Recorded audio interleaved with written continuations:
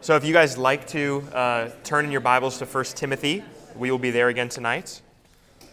1 Timothy chapter 2, same section we've been in the last couple weeks, verses 8 and following. As you are turning there, let me just open us in a brief word of prayer. Father, we thank you tonight for the opportunity to gather in an air-conditioned building with a beautiful day of creation to enjoy, the fellowship we get to enjoy together.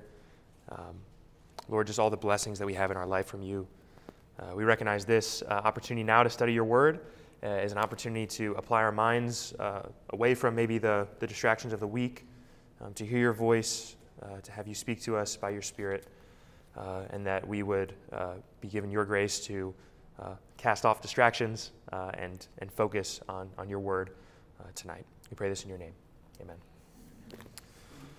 Okay, we will be in 1 Timothy chapter 2, once again beginning in that same section, verses 8 to 15. But this week, for the sake of focusing on the verses we'll be looking at, I'll just be reading from verses 11 and following, 11 through 12, because that's what we're going to be discussing tonight. Paul writes, "Let a woman learn in quietness with complete deference. Now I am not permitting a woman to teach or to dominate a man, but rather to engage in quietness."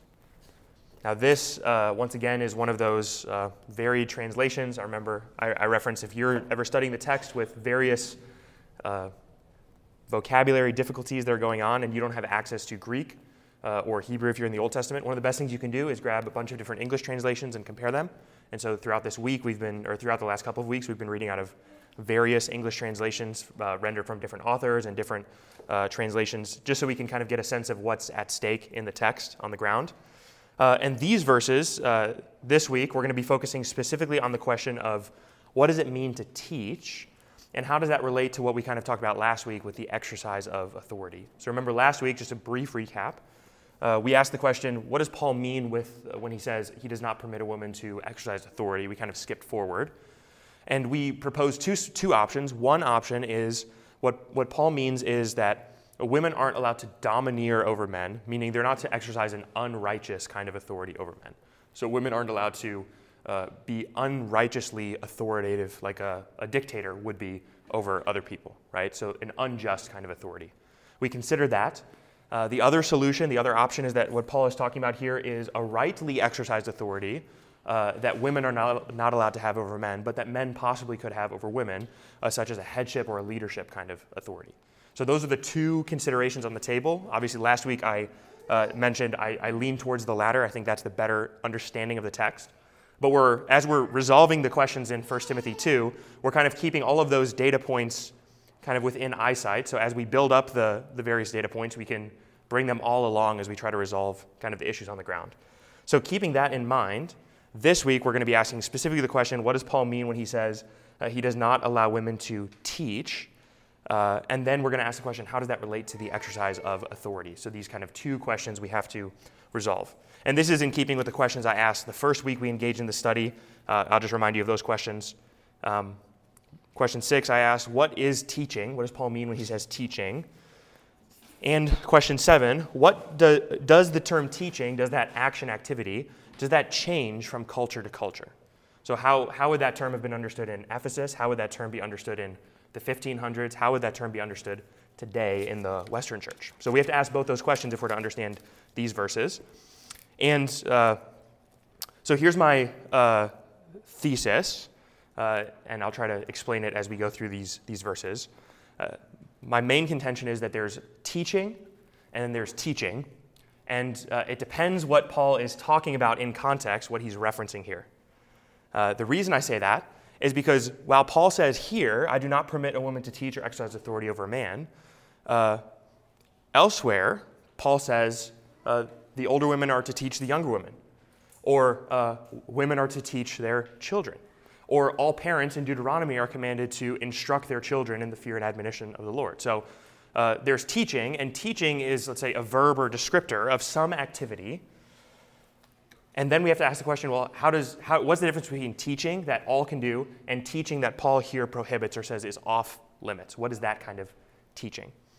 And you might consider also the example of Apollos, who is a teacher in the early church in the book of Acts, a wonderful teacher who teaches incorrectly on the issue of baptism because he only knows the baptism of John. And Prisca and Aquila pull him aside and instruct him more accurately in the ways of the Lord. So Prisca is a female. She comes to Apollos with her husband and instructs him, or you might say she teaches him. And so the question is Paul contradicting what Luke records in Acts and saying that was an inappropriate use of teaching, or does he mean something different when he says teaching here in these verses? And you can also, let's say, if you want to dwell on the idea a little bit, we can ask the question, how does this relate to what Paul says in 1 Corinthians 11 when he says women, when they pray or prophesy, are to do so with their heads covered or uncovered? Because these are actually, they don't seem related, but they're actually very related texts in how you understand them. So that's my thesis. There's teaching and then there's teaching. And so when we try to understand these verses, particularly when Paul says he does not permit a woman to teach or exercise authority over a man, the object of the teaching is part of the definition of what Paul is introducing as what is right or wrong teaching.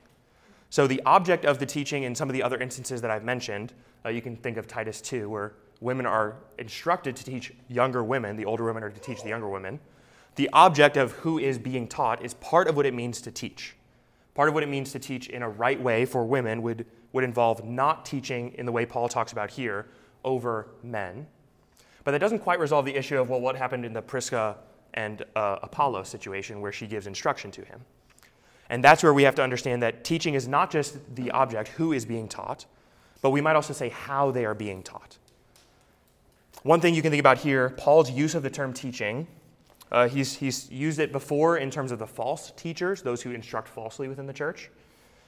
And in 1 Timothy chapter 2, verse 4, he actually says to Timothy, your job, Timothy, is to teach the word in season and out of season. So I think Paul is providing for us what I would call a working definition of the term teaching, and that is not a broad scope assessment, meaning women can never give any kind of theological or doctrinal instruction to men ever, meaning, as soon as a guy hits the age of 18, now women are no longer a source of theological learning or instruction. I don't think that's what Paul has in view here. I think a better way to understand it is that what Paul is talking about here with teaching might be more appropriately understood in our context with a term that we would call preaching. So teaching in such a way that is exercising authority in the congregation or within the church. Now hold that as an idea, because I haven't defended that yet. I'm just kind of telling you where my thinking's going on this. Because Paul prohibits teaching here for women, particularly he prohibits a kind of teaching over men, and then he links that understanding of teaching with the exercise of authority. You see the kind of twofold instruction, I do not permit a woman to teach or to exercise authority over a man. Now, if you were to do what I've encouraged you to do and you pick up a random translation and you read this text in other translations, some translations would render it more like this. I do not permit a woman to give instruction in such a way that exercises authority over a man, or in an authoritative way over a man. Now there's debate by translators, and many scholars would disagree on the exact way to render this, but there's basically two options. Either teaching and authority are two distinct things. Women can't teach or exercise authority over men. Or they are one idea, teaching in an authoritative way over men. So it's either one prohibition or two prohibitions. In either case, they have very much a similar kind of practical effect on the ground, because if he says no teaching, obviously he doesn't mean in every single instance and circumstance. You can see the Apollos instance. Or he's talking about authoritative teaching, which I think is probably the better understanding of the text, although I hold the right to change my mind on that in like 10 years if I think differently. So, but either way you land, I think what Paul's getting at is women are not allowed a certain kind of teaching authority over men, or a certain kind of teaching responsibility towards men. And it's the kind of teaching responsibility that Paul charges Timothy to exercise in the church. And remember, Timothy is the pastor of this church. He's being charged by Paul to guard the doctrinal foundation of the church by limiting against false teachers.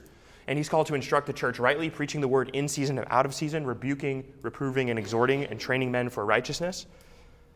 And so I think that's what Paul has in mind when he says teaching.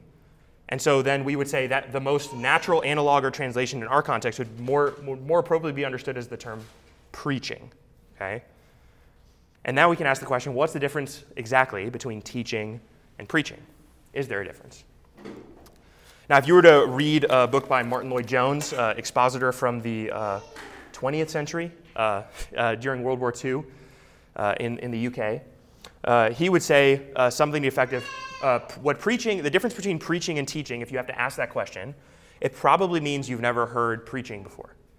Because there's a difference between preaching and teaching, and it's more of a, let's say, a felt difference than a clear black and white line difference, right? Let's say if someone is speaking in front of someone else, there's a certain line in which that speaking becomes authoritative, more on the preaching end of things, versus just instructional, more on the teaching end of things. We might say it this way.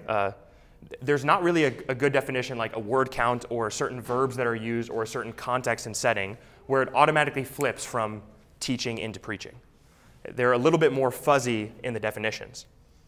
And so then we get to a very practical problem on the ground, which is whatever Paul's prohibiting here, the teaching of a certain kind, well, that has to be worked out practically in the authority of the church, meaning churches who all agree on the thrust of this text, Paul's prohibiting some kind of teaching that's still an abiding consideration today, churches will work that out differently in their context.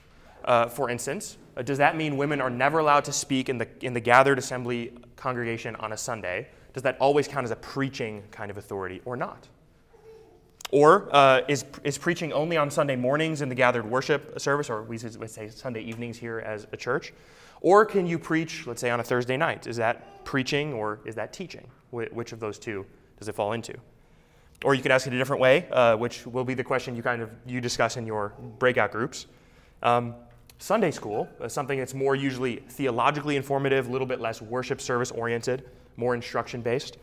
Is that always teaching in an authoritative sense, or is that sometimes teaching only in the instructional sense?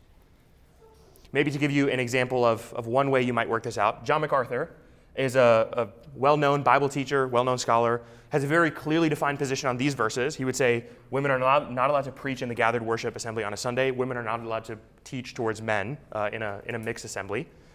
And yet I believe it was 2012, at his Strange Fire conference, he actually had Joni Eareckson Tada deliver two of the various messages to a mixed multitude of people, not at a Sunday gathering, a midweek kind of gathering, but nevertheless to a mixed congregation, in which she exhorted the congregation to hold fast, to endure suffering faithfully, and to persevere trusting in the Lord's faithfulness unto the end. Now, John MacArthur, he would say there's no inconsistency in those two things that he did, but it begs the question, how does the word teaching or preaching get kind of worked out practically on the ground in various church settings? So that's something we have to wrestle with here. I would propose maybe one consideration in this is that when Paul says teaching, he means preaching. And when he says preaching, the churches have to probably clearly understand or try to clearly protect that as an authoritative instruction given by qualified men to the local church. And then we would have to say, when does that take place? How is that teaching authority exercised? And most practically, probably in the Western church, that would be understood as the sermon given on a Sunday as a practical kind of daily or weekly driver of teaching. And then we would say, but we would want to hold with an open hand every other manifestation of discipleship that a church might give to its members, right? For instance, when we do a discipleship night as a church, not all of those sessions are preaching. A lot of those fall more into a teaching kind of category, which would open it up in a Christian liberty sense. If another church were to do a discipleship night and they would have a woman give instruction, it would not be, we could point to this chapter or verse in the text and say, therefore they're in violation of 1 Timothy 2, because that might be within the realm of Christian liberty to decide what is teaching and what is teaching. Does that make sense? Now, I recognize that these things you might be floating in your head and saying, well, what's the difference, or what's the point of even making a distinction if it's hard to define? I think the reason we still have to make a distinction is because Paul seems pretty bent on making a distinction, and he seems to do so not based on some local cultural consideration, but more so based on a creation order argument. Now, this is something I'll flesh out more next week in our time together. But one of the ways that people try to say that what Paul gives instruction for here is not relevant for the church anymore is by giving this kind of scenario. Let me play it out for you. Ephesus is the center of the worship of the goddess Athena. It's actually the temple of, the temple of Artemis, or Athena, is the primary worship center in Ephesus. So this goddess is worshipped, and what's interesting about the worship of this goddess is it's an all-female cult worship, meaning it's a female hierarchy, it's female priestesses, it's kind of like a matriarchy system of worship. And so the way it goes is, well, when Paul converts Christians in Ephesus, when they convert to Christianity, his concern is that they're importing some of their Athenian worship over into Christian worship, and therefore he gives the direction. What I'm not saying here by saying that women are to be learners is that they should be, in the same way that in the Athenian temple they are the domineering force of authority in the church, but rather that they should be, like the men, disciples, but the ultimate elder responsibility, authority in the church goes towards men. So Paul is drawing a distinction, but limiting it into the Athenian temple worship cult culture. And then that would lead us to conclude, well, in a Western church context where we don't struggle with Athenian temple worship, I trust, then these commands don't have much more abiding relevance for us today. But I think that's a hard plane to land, particularly because in the very next verse, verse 13, he begins an argument from creation. For Adam was formed first and then Eve. And Adam was not deceived, but the woman was deceived and became a sinner. So he puts this in kind of a creation order argument, which leads us to believe if he gave us any reason to say this is culturally limited to Ephesus in the first century, he would have given some other indication. Oh, because of Athenian temple worship is why I'm giving this instruction. Or because of some other thing on the ground, that's why I'm giving instruction. It's not that the women are unlearned or that the women are part of the Athena cult, but rather it is because women are different from men, not less significant, not inferior to men, but different in their calling, role, and responsibility to serve in the local church. And then we have one more kind of issue to resolve, and it's not really an issue in 1 Timothy, but it's an issue of what we would say is the consistency of the New Testament witness on these texts. And that's when I mentioned to you 1 Corinthians chapter 11, verses 1 through 16, or 2 through 16. In those verses, Paul essentially says, it's a complex set of verses, much like these ones are, but Paul essentially says, every woman, when she prays or prophesies, should do so with her head covered. She should not do so with her head uncovered, because to do so would be disorderly or out of order. And what's interesting about that context is Paul is assuming that women will pray and prophesy, but they should do so in an orderly sense. Now, prophecy, particularly as Paul uses it in 1 Corinthians, is probably best understood as much like we would understand teaching or giving instruction. Prayer is from man to God as an intercession work in 1 Corinthians. And prophecy is giving instruction men to men, or let's say human to human, revelation and clarity about God, such that prophecy is revelatory, but more in a exhortational kind of way. So there's a way in which women can prophesy, which is what Paul would say is an appropriate way to prophesy. It's a prophecy with their head covered. Now, I'm not going to get into the issue of head coverings right now, but I think what Paul's getting at there and what Paul's getting at here is actually pretty easy to reconcile, which is to say it this way. There's teaching and there's teaching. There's appropriate times of prophecy and there's inappropriate ways to prophesy. And women are allowed to teach, but not in a preaching authority way in the gathered congregation of the church. Or maybe I could say it in the 1 Corinthian sense. Women are allowed to prophesy, but only in a way that acknowledges that they are in the submitted authority to they're in their proper place, in their proper complementarian role within the gathered assembly of the church. So then if those two are to be understood as, let's say, mutually intelligible texts that help us to resolve one another, what Paul is not saying is he's not saying women cannot give instruction to men. What he's saying is there's certain contexts in which women are not allowed to give instruction to men, and it's defined here in 1 Timothy 2 as what we would say is, let's say, preaching authority exercised by an elder within the church. To preach, to give instruction, to rule, to wield authority. That is a role that is off limits for women in an appropriately ordered church.